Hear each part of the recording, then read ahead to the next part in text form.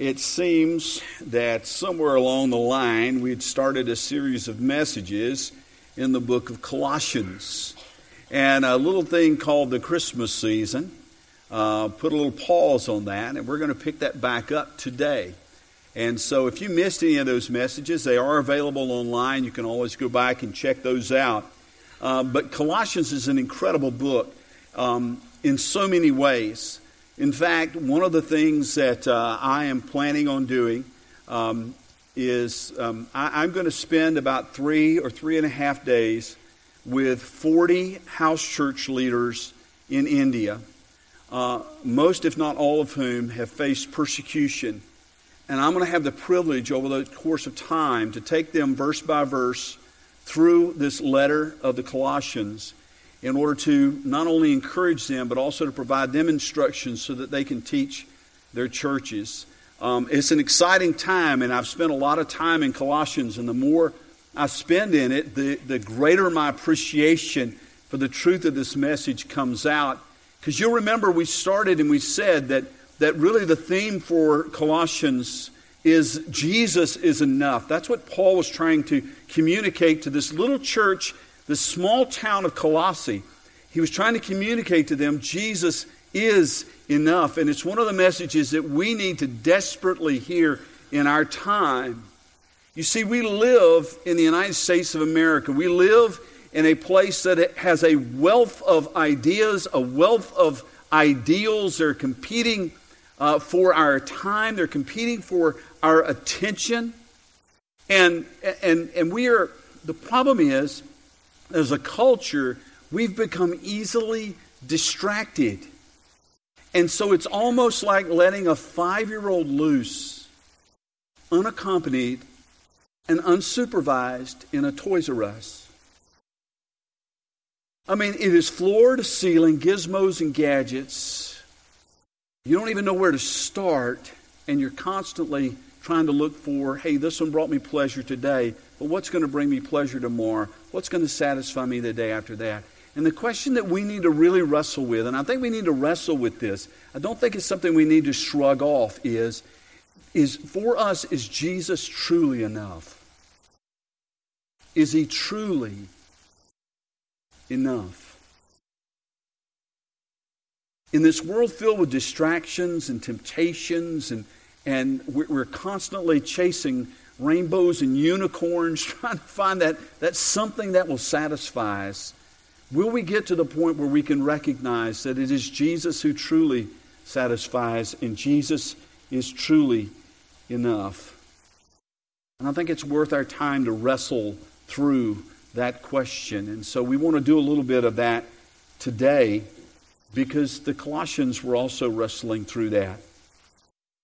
They too had a city or a town of competing ideas and ideals. And it was affecting the church. It was eroding the truth in the church. And what Paul wanted them to desperately know is that Jesus is enough. You don't have to go chasing after these other things. Jesus is enough. Folks, that's really the only message I've got to preach to you ever.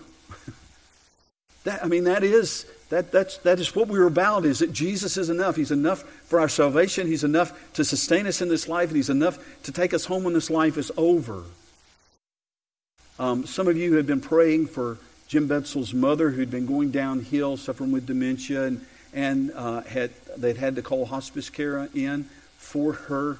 Last night, she went on to be with the Lord. And when Jim called me this morning and we talked and we prayed, you know, the only thing that I have to share with somebody in a situation like that is this: Jesus is enough. And you know, that's either true or it isn't. Either He's enough or He's not. And if He is enough, why do we in this culture live as if He isn't? As if there's got to be something more that can satisfy. And so we're going to look today, we're going to begin looking in Colossians chapter 2 with verse 16, and we're going to drift over into chapter 3 before we're done. But I want us to go to the Lord in prayer right now. Heavenly Father, I want to thank you that Jesus is enough. And I pray now that you would teach us that in a really profound way today. That what we read here in your word and how you speak to us through your Spirit, Lord, that we could go out and declare Jesus is enough. But more than declare it, Lord, that on Monday through Saturday we could live it. Lord, we thank you that for Jim's mom, Jesus was enough. And for them in their grief now, Jesus is enough. And that no matter what comes our way and no matter what tempts us and draws us, Lord, may we always come back to the truth that Jesus is enough. Now teach us through your word. Speak, Lord. We're listening. In Jesus' name, amen. All right, well, let's take a look at that. We're going to, like I said, we're going to start in verse 16, and we'll break this up a little bit, but I think it's important for us to spend a little time to see what the people in Colossae were wrestling with and how that affects us and what we wrestle with ourselves. And so he begins here in verse 16 with these words, "Therefore, let no one pass judgment on you in questions of food and drink, or with regard to a festival or a new moon or a Sabbath. These are a shadow of the things to come, but the substance belongs to Christ." Now, Colossae, for a small town, had an interesting mixture of religious ideas and philosophical ideas that kind of floated, and not unsimilar to what we face today in our own culture. There was a Jewish community, a Jewish synagogue there, and therefore there was that aspect. There were certainly a lot of Greeks, a lot of Gentiles there, and they brought their own kind of thoughts and ideas of life and how to cope and how to face the challenges of life and the struggles of life and the temptations of life. All these things were there. Now, in this particular instance, what he mentions in these couple of verses has to do specifically with what we call Jewish legalism. And that is that in order to be right with Christ, you also have to obey all the Jewish laws. You add the Jewish laws to Jesus in order to make a complete picture. And that was the thinking.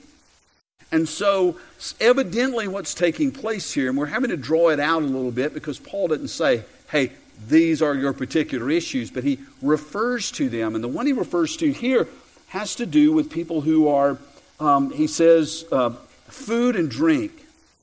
Now, he's not saying, hey, listen, you argue about which restaurant you're going to after the worship service.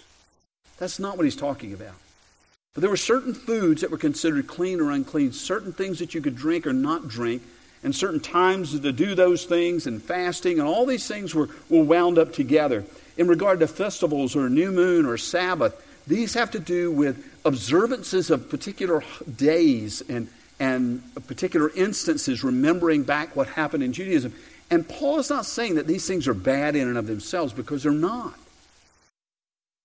What he's saying is, you can't add these to Jesus. And he tells us why. He says because they are a shadow. They're not the substance. They're a shadow. All these religious festivals, all these religious rituals, all these things were given to let you know that something more is coming. These were to help you to see that they weren't themselves enough. That there was something more, something of greater substance that was coming. The reality was Jesus. All the festivals, all the rituals, all the feasts, all these regulations, they were a shadow that pointed towards the substance that was to come. I don't know if you've ever seen, I don't watch too many horror movies. I guess I just don't have I guess I'm just a scaredy cat when it comes to that kind of stuff. it's just not my thing. But every once in a while you will see in these kind of movies, especially in the older movies where they use more visuals than they do now, is that when there was something coming that was dangerous, oftentimes what you'd see preceding it was a shadow. Now listen, we don't have to be afraid of shadows. It was the thing behind the shadow, causing the shadow, that we need to be fearful of. And what Paul is saying is, this has nothing to do with fear. He's saying all these observances here, these were the shadow but the substance is coming. The things that the shadow pointed to are coming. Paul's answer is simple. Jesus is enough. Jesus is enough. All these festivals, they pointed towards a greater need that mankind had. They were temporary, and they needed repeating over and over and over again. But this is what we read in the book of Hebrews, chapter 10. Verse 10 says, "We have been sanctified through the offering of the body of Jesus Christ once for all." In the temple, in the tabernacle before it, sacrifices were offered over and over and over and over and over and over again. The writer of Hebrews says, once for all, Jesus was sacrificed. And he goes on in the next couple of verses to say, "And every priest stands daily at his service, offering repeatedly the same sacrifices, which can never take away sins." Why? Because they were the shadow, they were not the reality. But when Christ had offered for all time a single sacrifice for sins, he sat down at the right hand of God until his enemies should be made a footstool for his feet. He sat down. He sat down because he was done. The work was done. It was finished. Jesus did absolutely everything that was necessary for your salvation and for mine, and for the salvation of anyone in the world who would trust and believe in him. And so that brings us to truth number one. And this is not in your notes, but there's plenty of room to write these things down if you want to. Truth number one is this: no ritual, no good work, or anything else is necessary for our salvation. Jesus is enough. We don't have to do these things in order to make ourselves right with God or to earn God's love or to earn our way into his presence, because Jesus is enough. He goes on in verse 18. He said, "Let no one disqualify you, insisting on asceticism and the worship of angels, going on in detail about visions, puffed up without reason by his sensuous mind, and not holding fast to the head, from whom the whole body, nourished and knit together through its joints and ligaments, grows with a growth that is from God." Now here we see what are kind of a series, kind of a basket full of other ideas and philosophies that were threatening to undermine the church in Colossae. And so I don't want to spend a lot of time on them, but I do think it's important for us to touch on them, because we see a word like asceticism and we go, okay, I don't even know what that means. That's not a word that I use normally. So what is asceticism? Asceticism basically is denying yourself all sensual pleasures, all the pleasures of life, including sexuality and comfortable clothing and good food and good things to drink and comfortable surroundings and a comfortable bed, comfortable chairs. And it's basically denying yourself all these physical pleasures in order for a higher spiritual purpose. In other words, you're trying to reach another higher spiritual plane. You're trying to advance in your spirituality. And there were Greek philosophies that taught this very thing.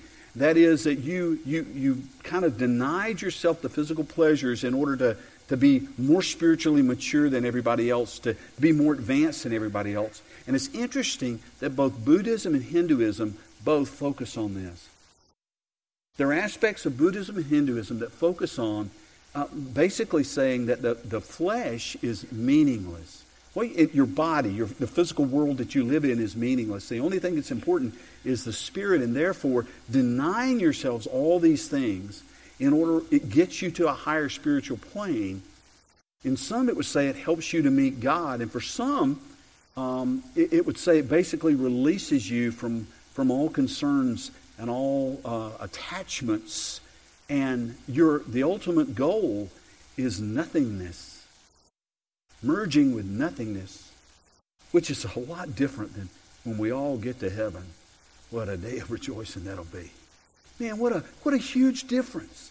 To say, listen, I understand this body I live in, it's full of pains and it's full of hurts, and I face temptations, and there are challenges living in this body that I live in. I understand that. But you know what? You and I were made in the image of God. God created us. And even though our flesh is fallen, still, God has given us all these things for our enjoyment, for our delight, for our pleasure. This is not about getting rid of all these things. Therefore, we're now free to go and meet with God because we have unburdened ourselves from anything that would be in this physical realm, including your own families. But here's the truth. A man could starve himself to death fasting and never see the face of God. There are men and women who are in temple ceremonies, probably as we speak, who are cutting themselves with stone blades or with metal blades, who are cutting themselves, who are bleeding, and what they're doing is they're hurting their bodies in order to impress God. That is not our God. God is not asking us to do that.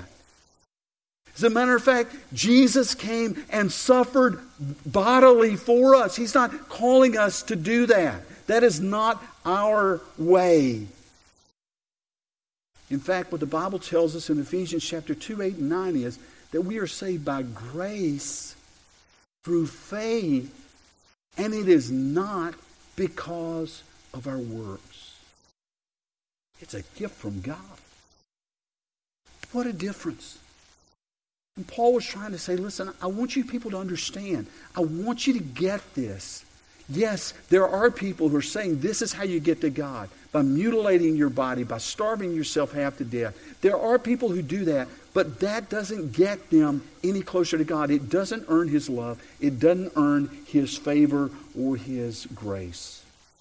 So truth number 2 that Paul would tell us here, and the Scripture tells us, is that spiritual disciplines and practices, although they can be helpful in your Christian growth, spiritual disciplines and practices do nothing to save us. Why? You know the answer. Because Jesus is enough. Then he goes on to talk about angel worship. Now that's not something we normally talk about. That's not really anything that you and we'd struggle with, right?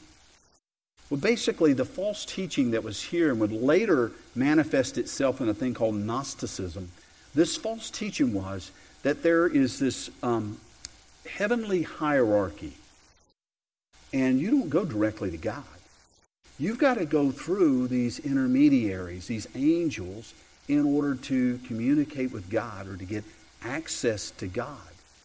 And in fact, it got to the point where it was like you were in a secret society and you had to know these spiritual secrets. You had to learn these and you'd meet in dark rooms and you'd share these secrets and it would advance you level upon level upon level so that you could actually enter into the presence of God.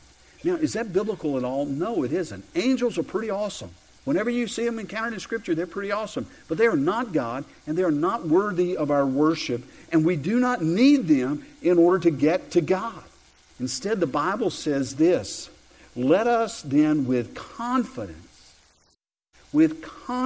draw near to the throne of grace, that we may receive mercy and find grace in time of need. Listen, this may blow some of your minds, but because you are in Christ, the door to God's throne room is wide open. And you don't have to go through angels, and you don't have to go through Jimmy, and you don't have to go through anybody else. Why? Because Jesus already made it possible for you to go directly into the presence of the Father through faith in Him. We can go boldly, we can go with confidence into the throne room of grace. It's an incredible thing. And so truth number 3 is this: there is no alternate means for us to get to the Father. Jesus is enough. He Himself said, I'm the way, I'm the truth, I'm the life, and no one comes to the Father except through me. Jesus is enough. And the final thing that he mentions here in this list is spiritual experiences. And here the false teachers that were causing issues in the church, they were having visions and they were having dreams. And for them, these visions and dreams superseded the teachings of Jesus and the apostles. They went beyond that. Hey, I've got more knowledge. I've had this spiritual experience. I've had this dream. I've had this vision. And yeah, over here, what we hear that Jesus taught, what we hear that Peter taught, what we hear the apostles taught, that's all well and good, but I've got a step further. I've gone deeper into it. I know more. I've got this experience. And here's the issue. If you wanted to find a copy of what we call the Old Testament or the Hebrew Scriptures, really you have to go to the synagogue to find that. It wasn't something that you could just go pick up off the library shelf. It's not something that most families would have in their homes. Colossae was a fairly poor city. I doubt many people had anything. Maybe one or two had a scroll here and there. But nobody had the entirety of the Hebrew Scriptures to fall back on. The New Testament hadn't been written yet. All they had were the stories of Jesus and the teachings of the apostles and perhaps a letter from Paul. That's all they had to go on. And so you can see in that environment, it would be really easy for somebody to come in who's charismatic, who said, listen, I've had this dream, I've had this vision, God's revealed this to me, and it would be easy to draw people away from the truth. Now here's the deal. This may be the one that is closest to what we face here in the United States. And you and I, we have the Scriptures. As a matter of fact, you probably have multiple copies at your house. Some of you may have 10 or 12 Bibles scattered out throughout your house. You may not even know where they all are. We've got access to the Word of God. We've got access to the truth. We've got access to the gospel, and we can confirm it along here. But people would far rather hear the story of someone who died and supposedly went to heaven and saw God and then came back and said, okay, I know what the Bible says, but here's what I saw. And people buy it. Even though many of those have been proven completely false. People have confessed, hey, this isn't true. But man, that's the stuff we want to hear. Somebody getting up and reading the letter of Colossians on the Oprah Winfrey Show, that's not going to get any ratings. But me dying and going to see God and then coming back and writing a book about it, yeah, that'll get you on the Oprah Show, without a doubt. It'll get you on all these shows. Or we'd rather hear someone who has said, you know what, I've read the Scriptures, but I want to tell you, Jesus, if he were around today, he would say this, or Jesus is saying this to you, and it has no attachment to the Scriptures whatsoever, but we eat it up. We live in a culture that really can't tolerate the truth. We need it sugar-coated and double-dipped and whatever it is so that we can tolerate this. And what Paul would say is what we need is the gospel of Jesus Christ, the truth of God. Listen, most of you are here, I would hope, not simply because you have friends here, not simply because you enjoy the music here, but most of you are here because you believe that this is a place where the truth of God is taught without compromise. Okay? That's why most of you are here. And most of you, I heard this morning someone talking about one of the small groups and how solid it is to get in those small groups where the truth of God is confirmed and affirmed in the lives of those who are trying to live it out. That's critical. That's super important. But you need to understand that's not the culture in which we live. People don't want that. They'd rather hear the dramatic experience, the dream, the vision. God's revealed this to me, even if it has no connection at all to the Word. And so the fourth truth here is what they were struggling with, and unfortunately what we struggle with, is that there's no dramatic spiritual experience that is a substitute for a faith that is anchored in the gospel. Why? Help me out. Jesus is enough. Now, honestly, dealing with the world around us is a daily challenge. What we all face. We deal with temptations. We deal with the weaknesses of the flesh. We deal with all these things. So Paul doesn't just say, okay, let me tell you what not to do over here. No, he's going to give us some guidance here. And I want you to see these next verses in their context, starting with verse 20, chapter 2, and going all the way to verse 4 in chapter 3. And this is what he says as we deal with this struggle. If with Christ you died to the elemental spirits of the world, why, as if you were still alive in the world, do you submit to regulations? Do not handle, do not taste, do not touch, referring to things that all perish as they're used, according to human precepts and teachings. These things have an appearance of wisdom in promoting self-made religion and asceticism and severity to the body, but they are of no value in stopping the indulgence of the flesh. In other words, not only will they not save you, they will not help you live above this world. And then in chapter 3, if you then have been raised with Christ, seek the things that are above, where Christ is, seated at the right hand of God. Set your mind on things that are above, not on things that are on the earth. For you've died, and your life is hidden with Christ in God. When Christ, who is your life, appears, then you will also appear with him in glory. So the answer to living above the distractions and the temptations that constantly call to us in this life is not some secret spiritual knowledge that you get in a back room somewhere. It's not beating yourselves up physically, beating yourselves into submission. Paul gives us an answer, and you likely won't be surprised. Look here again in verse 3 and 4.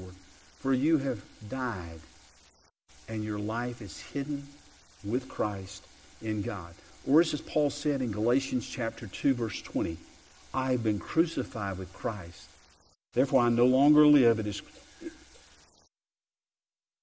is Christ who lives in me. And the life I now live in the flesh, I live by faith in the Son of God who loved me and gave himself for me. There are no tricks, there are no secrets, and there are no shortcuts.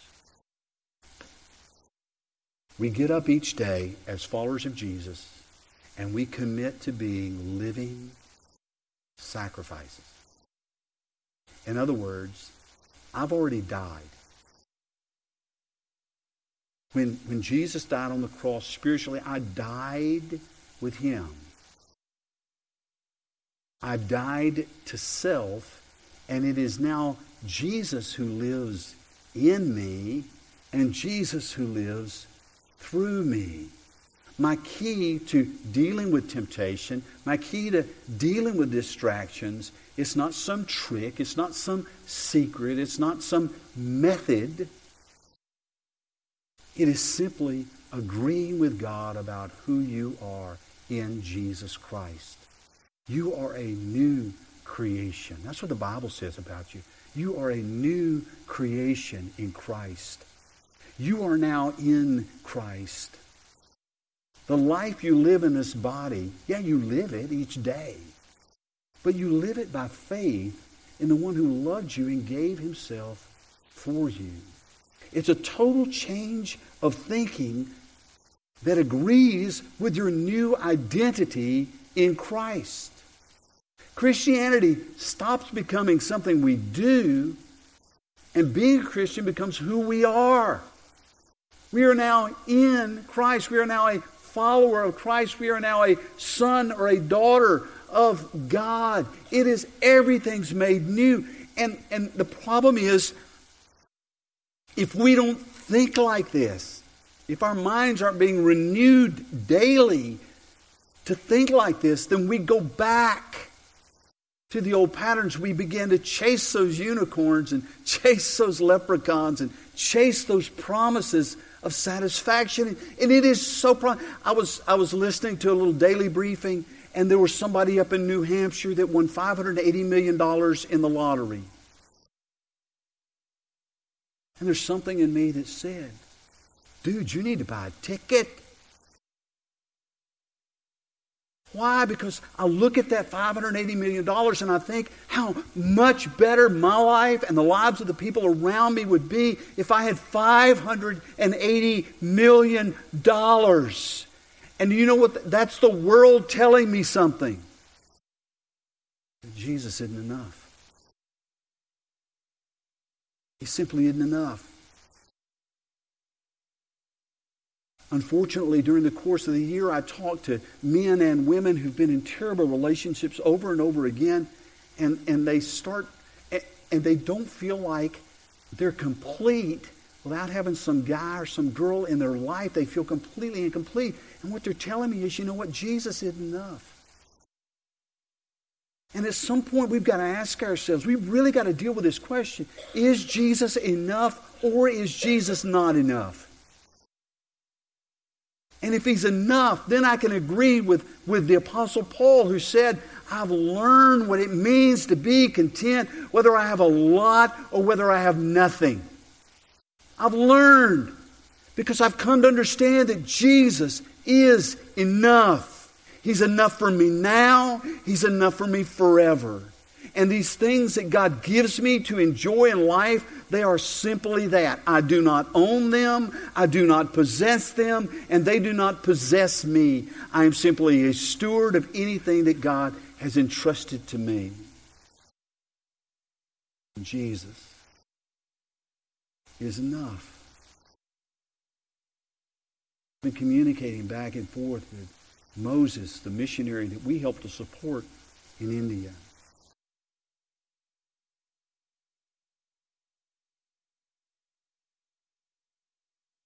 This is a humbling thing for me because I've already been told, Jimmy, you can't go over there and live like they do. You can't go eat there, sleep there, function the way they function. Why? Because you won't survive. In other words, what they're saying is, dude, you're soft. And I probably am. But you've got these 40 pastors who are going to come from all over the country. They're going to ride in crowded trains. They're going to sleep for $1 a night in a hostel somewhere, eating basic food in order to have someone from the United States of America. And this really gets my heart. They're coming because they believe that I have something from God to give to them, that they can in turn give to others.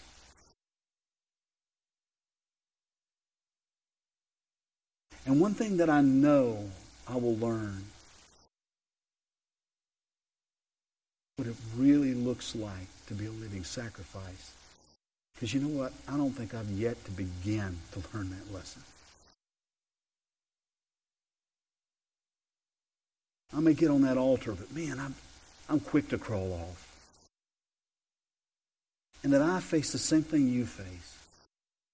All the distractions, all the bright lights and baubles, and I end up chasing these things, thinking somehow they're going to satisfy. But I know, many of you come to know, that there's only one true way to be satisfied now and forever. And that is through Jesus Christ. And if you don't know that this morning, can I encourage you to come meet Him? You need to meet this Jesus. Not the Jesus of your imagining, maybe not the Jesus of your upbringing, but you need to meet a Jesus who loves you so much that He would willingly die on a cross for your sins, paying the price for you in order to give you a new life. And if you need that Jesus this morning, then I want to invite you to come today and meet Him. Some of you, you need to crawl back on the altar. For some of you, you need to make a new commitment this year that I want to be a living sacrifice that's holy and pleasing to God. And I need you, God, to change my mind so that when I look in the mirror, I see a different man, I see a different woman, I see a child of God, I see someone who's redeemed, I see someone who is saved, I see someone who's a new creation in Christ so that I can begin to live like that. And you may just need to come and make this place an altar where you can come and just come before God and just pour your heart out and say, can I have a new start, a fresh start today, God? Some of you may say, hey, you know what, I've never heard this before. This is all new to me. But I'm ready to come and be a part of a church that believes like this. Because I can tell you this. Only people who are living sacrifices will make an impact for the kingdom of God in their homes and in their families and in their communities and in their workplace, in their schools and in the world. If we're going to go and live like the rest of the world, if we're going to say, hey, listen, I've got my fire insurance, but I'm going to go live like the rest of the world, we will make zero impact for the kingdom of God in this world. And so today, you need to decide. Is Jesus enough? Let's pray. Father, thanks for this word. It is challenging, and we, like the Colossians, struggle because there's so many things that would distract us and pull us away, and there's so many other offers of things that are going to satisfy us, the next big thing to come down the pipe. Lord, we're just suckers for infomercials. That somehow this is going to make our life better. Lord, I pray that you would convict us today that Jesus truly is enough. Those who need your Son Jesus as Savior, that you would convict them today that they need to come get it taken care of right now. For those who simply need to come and to pray, Lord, and to crawl back on the altar, make themselves a living sacrifice, Lord, I pray that today might be that day of commitment. And for those, Lord, who need a church home, a place where truth is both taught and lived, then, Lord, if you're leading in the grace, let nothing stand in their way. Lord, whatever it is that you're calling us to do, our answer is simply yes. And we pray it in Jesus' name.